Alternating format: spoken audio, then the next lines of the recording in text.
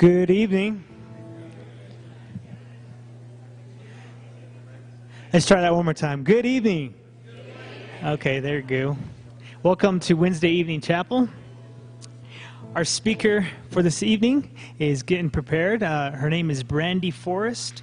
She's the director of the planning of the Tal al-Hammam excavation project and also the director for Bible Land Expeditions based out of Trinity Southwest University in Albuquerque, New Mexico. So if you can welcome her, she's getting set up here.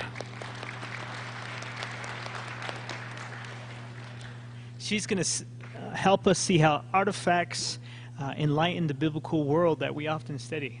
So stand with me this evening as we worship. We're going to begin. We're going to sing a song of hope, and I'm sure many of you know that we serve our Lord as an everlasting God. Amen?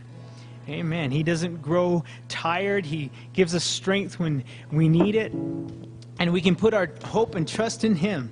And Scripture tells us that we will soar on wings like eagles and will run and not grow tired.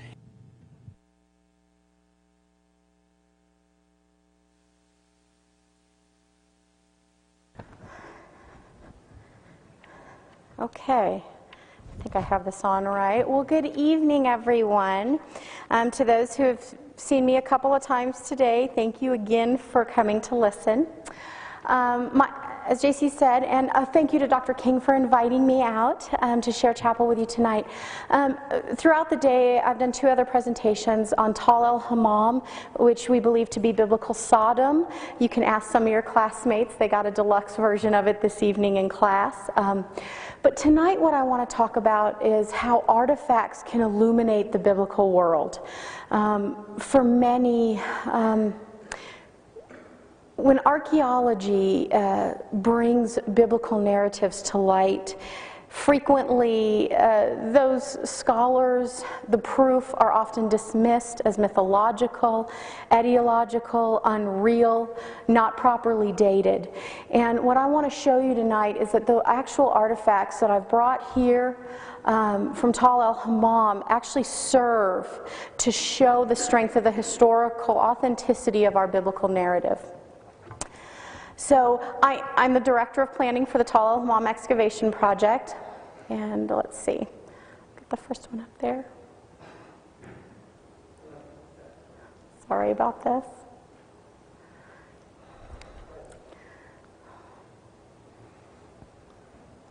Perfect. Okay. Actually, that's a great view of the excavation site before we begin talking about how artifacts specifically illuminate the ancient world. The main hill is the Tal, is our upper Tal. We believe it to be biblical Sodom. We actually, as some of your classmates heard tonight, have walked through the evidence. It is overwhelming. The destruction, the evidence for it is overwhelming. We have trinitite, naturally occurring event for the destruction. We have the layers of occupation. We have the correct dating. It is biblical Sodom. It is not in the south end of the Dead Sea. It is located at the north end. We have the facts and the artifacts to show us that. Okay, so to start, this is going to be a shorter presentation. I want each and every one of you to be able to come up, look at the artifacts, hear what they are about, and actually be able to touch some of them. Okay? So let me begin with the view of the Bible. For many, as some of you may know, the Bible is on one side and archaeology is on the other. At the Tal al-Hammam excavation project, we try to bring biblical studies, theology, and archaeology all together in one approach called the dialogical approach. We look at the text, we analyze the text, we look at the historical markers, the geographical markers, and then we translate it to the ground. We look for what we find. We look at what we find in the ground, we analyze it, and we take it back to the text. Okay, so it's a circular process. It works well. We have biblical Sodom. Okay, but to get there, it requires bringing archaeology and the biblical text into dialogue with one another. And it means changing your view of the Bible a little bit. The Bible now needs to become not only a sacred text for the multitude of faithful, but it also needs to become a historically authentic document of eyewitness interpretations, consistent with the writing style of ancient authors. Ancient authors didn't invent history or geographies or markers.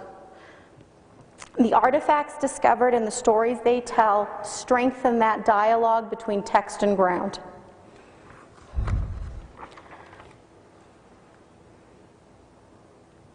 There we go.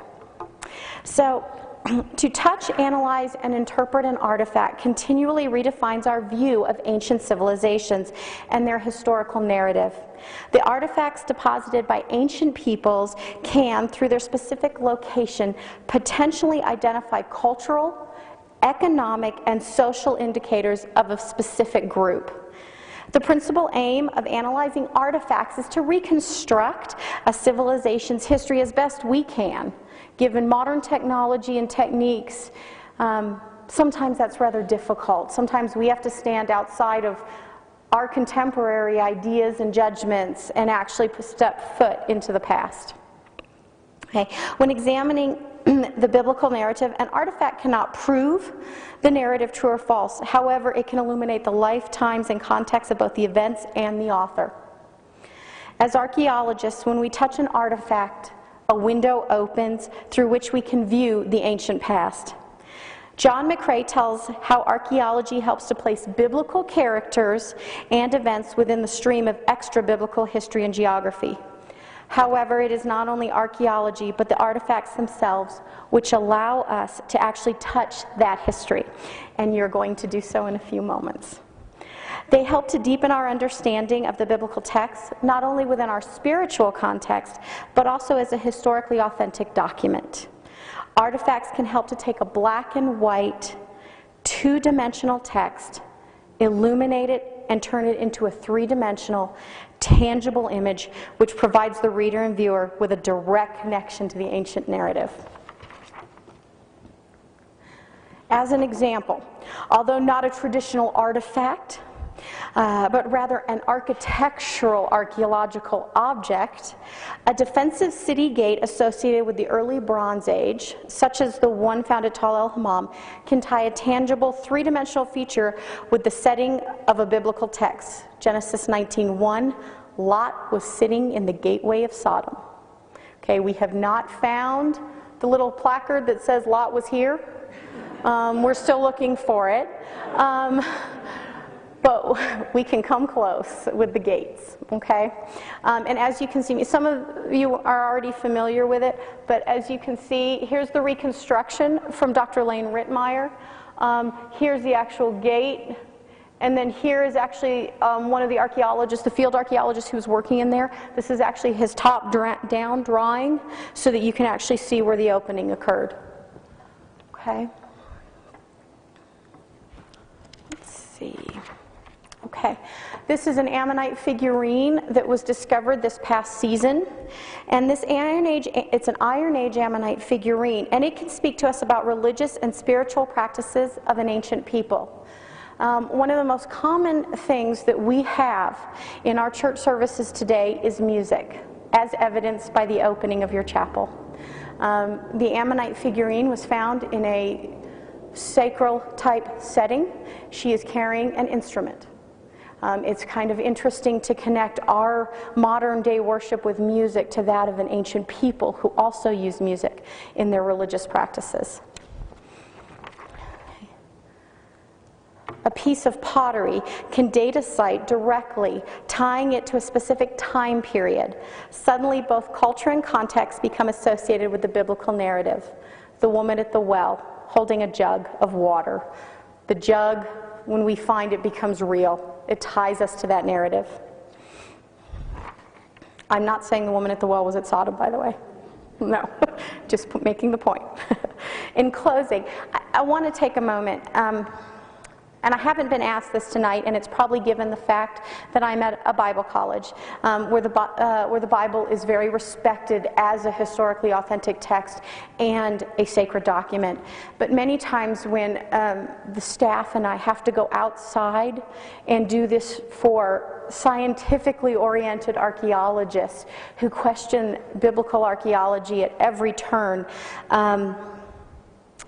it's easy to forget why we do what we do. And so in the preparation of this presentation and many others, we have a colleague of mine at the school, and she made the remark that although we as archaeologists use artifact science and analysis as mediums for understanding the historical authenticity of the biblical narrative, we cannot disassociate God from what we do. Okay? The ancient artifacts discovered at Tal el-Hammam serve as a tie which binds our modern humanity with those of our ancestors. Every artifact has a story to explore, and for us that narrative is intricately intertwined with the biblical text. Sodom, for many it's a symbolic story.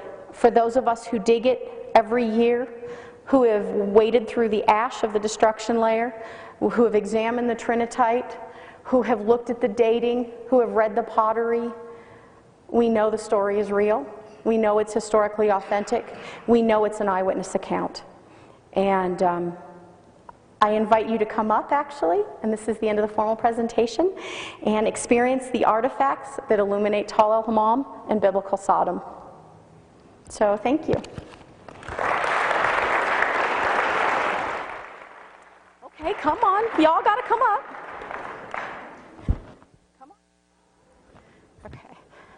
So what I'm going to do is briefly describe each piece. You can feel free to ask me questions. The only two pieces that we ask that you do not pick up are the two in the middle. Obviously this one is rather fragile, and this is the only one in the world still intact today. So we'll actually begin with those. This is an early Bronze Age pitcher, probably used in a ritual type setting on an altar. It contained oils and salt. The reason we can tell it was ritual is because it only has black burn on two sides, which is where the incense burners would have stood. And we have actual documentation of that from historical texts. Okay, we've swabbed this, and we have evidence of the oils and the salt. Okay.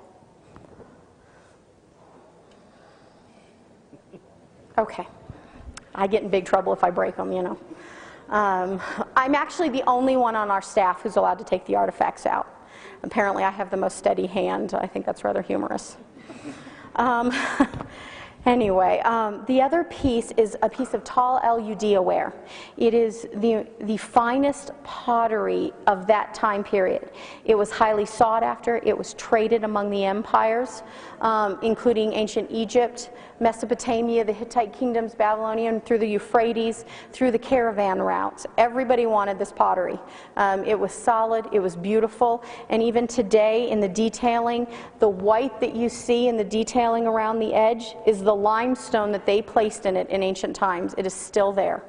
This would have been a ritual oil juglet, and it would have sat on the altar. It actually lays flat. See if it holds. Okay, we actually have it standing. It is the last one still intact that we've been able to preserve. Okay, so who's good at catching? Don't drop it. It's a sling stone that dates back to the time period of David and Goliath. It is not David and Goliath's sling stone. And the pink is not dried blood. Okay, let me get that over with. What's interesting, as I've told the other presentations, it's actually pocked, and most people think of a sling stone as smooth. We have an academic on our staff that actually believes that the pock marks are there because they used a natural poison, so that when they hit you with it and it broke the skin, the poison would kill you faster. Okay. It kind of brings that story to life, doesn't it? And feel free, pass it around. Don't throw it back in, please. I do not catch well. Pass it around. Please feel it. It is heavy. Unbelievably so.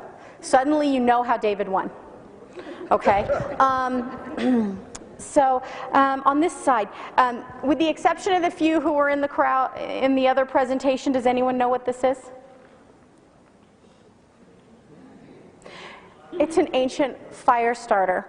They would bury this deep in the ground, build a mound up around it of backfill and wood chips. You'd have the piece of wood, and it would actually hold the wood in place while they struck the flint over it. So that's actually pretty interesting. You can pass it around. So suddenly the birth of fire looks a little bit better, huh? On this site, one of the biggest difficulties in the Old Testament facing the ancient Jews was idol worship, right? They had some trouble with that, huh? One of the things, excuse me, at Tal El Hammam that they did, Tal El Hammam has one of the biggest sacroscape dolmen field, which is a secondary ritual burial site where a lot in Jewish times, and Canaanite times, ancient times, they would go to actually pay homage to their dead ancestors, give sacrifices to their gods. Their idols and those sacrifices would be pulled in what's called a small cultic cart. This is one of the wheels off of a cultic cart. The rest of the cart is in the Salt Museum in Jordan because they don't let us take the big pieces out. They let me take the wheel out. But the wheel, it's sturdy. You can kind of see how it was molded. You can take it, pass it around. Just please be careful, like I said. You can come up and breathe on it, but don't touch them now. Okay, so the last couple of last pieces on this side, these are actually pottery sherds. This is what we find a lot of. And like I said in my presentation, a pot has the ability to completely identify a site. We know biblical Sodom would have had a continuous occupational gap, a continuous occupational profile with a small gap. We have the gap, and we have the continuous occupational profile by evidenced by the pottery. These are early Bronze Age pieces. You can tell they did the detailing by hand or fingernail. These are ledge handles, so it would have held the pot like this. This jar actually would have come out and come all the way down and stood about here on me. And that high, it was actually a storage jar. Okay, back in the same time period in which these pottery sherds are found, the fast pottery, how many of you do pottery? Do I have any? I know you had said you'd done pottery before, but it's done on a fast wheel, right? That wasn't invented until the Middle Bronze Age. So prior to that, what they did was they rolled out these stones and they etched them. They carved the stones, they stuck a stick through here, and they would have run it across the soft pottery to make their designs. Okay, and this was before they had a fast wheel. And in some cases, in rare cases, we do occasionally find a more advanced version of this that could be run around the wheel. Who wants to touch it? There you go. The last and final piece is, thank you, is an Iron Age chalice. And I apologize. Please, if you come up and touch it, that's fine. Just make sure you lay it back down upside down.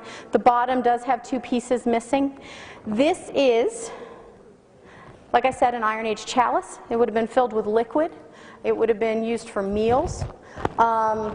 It is the precursor to what you would have found at the Lord's table during the Last Supper in the New Testament narrative.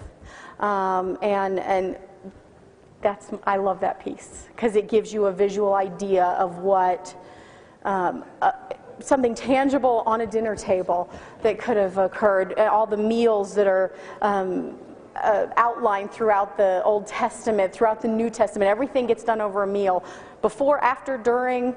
And so the idea of a chalice off of that table really brings to life those meals. Please feel free, come up, ask me questions. Like I said, anything but those two. And if you would like to come to the dig, we take volunteers. We've worked out an agreement for your school for reduced dig fees. We would love to have you. We provide all your lecturing and education, field school, and we give you a good price. And you get to work with me.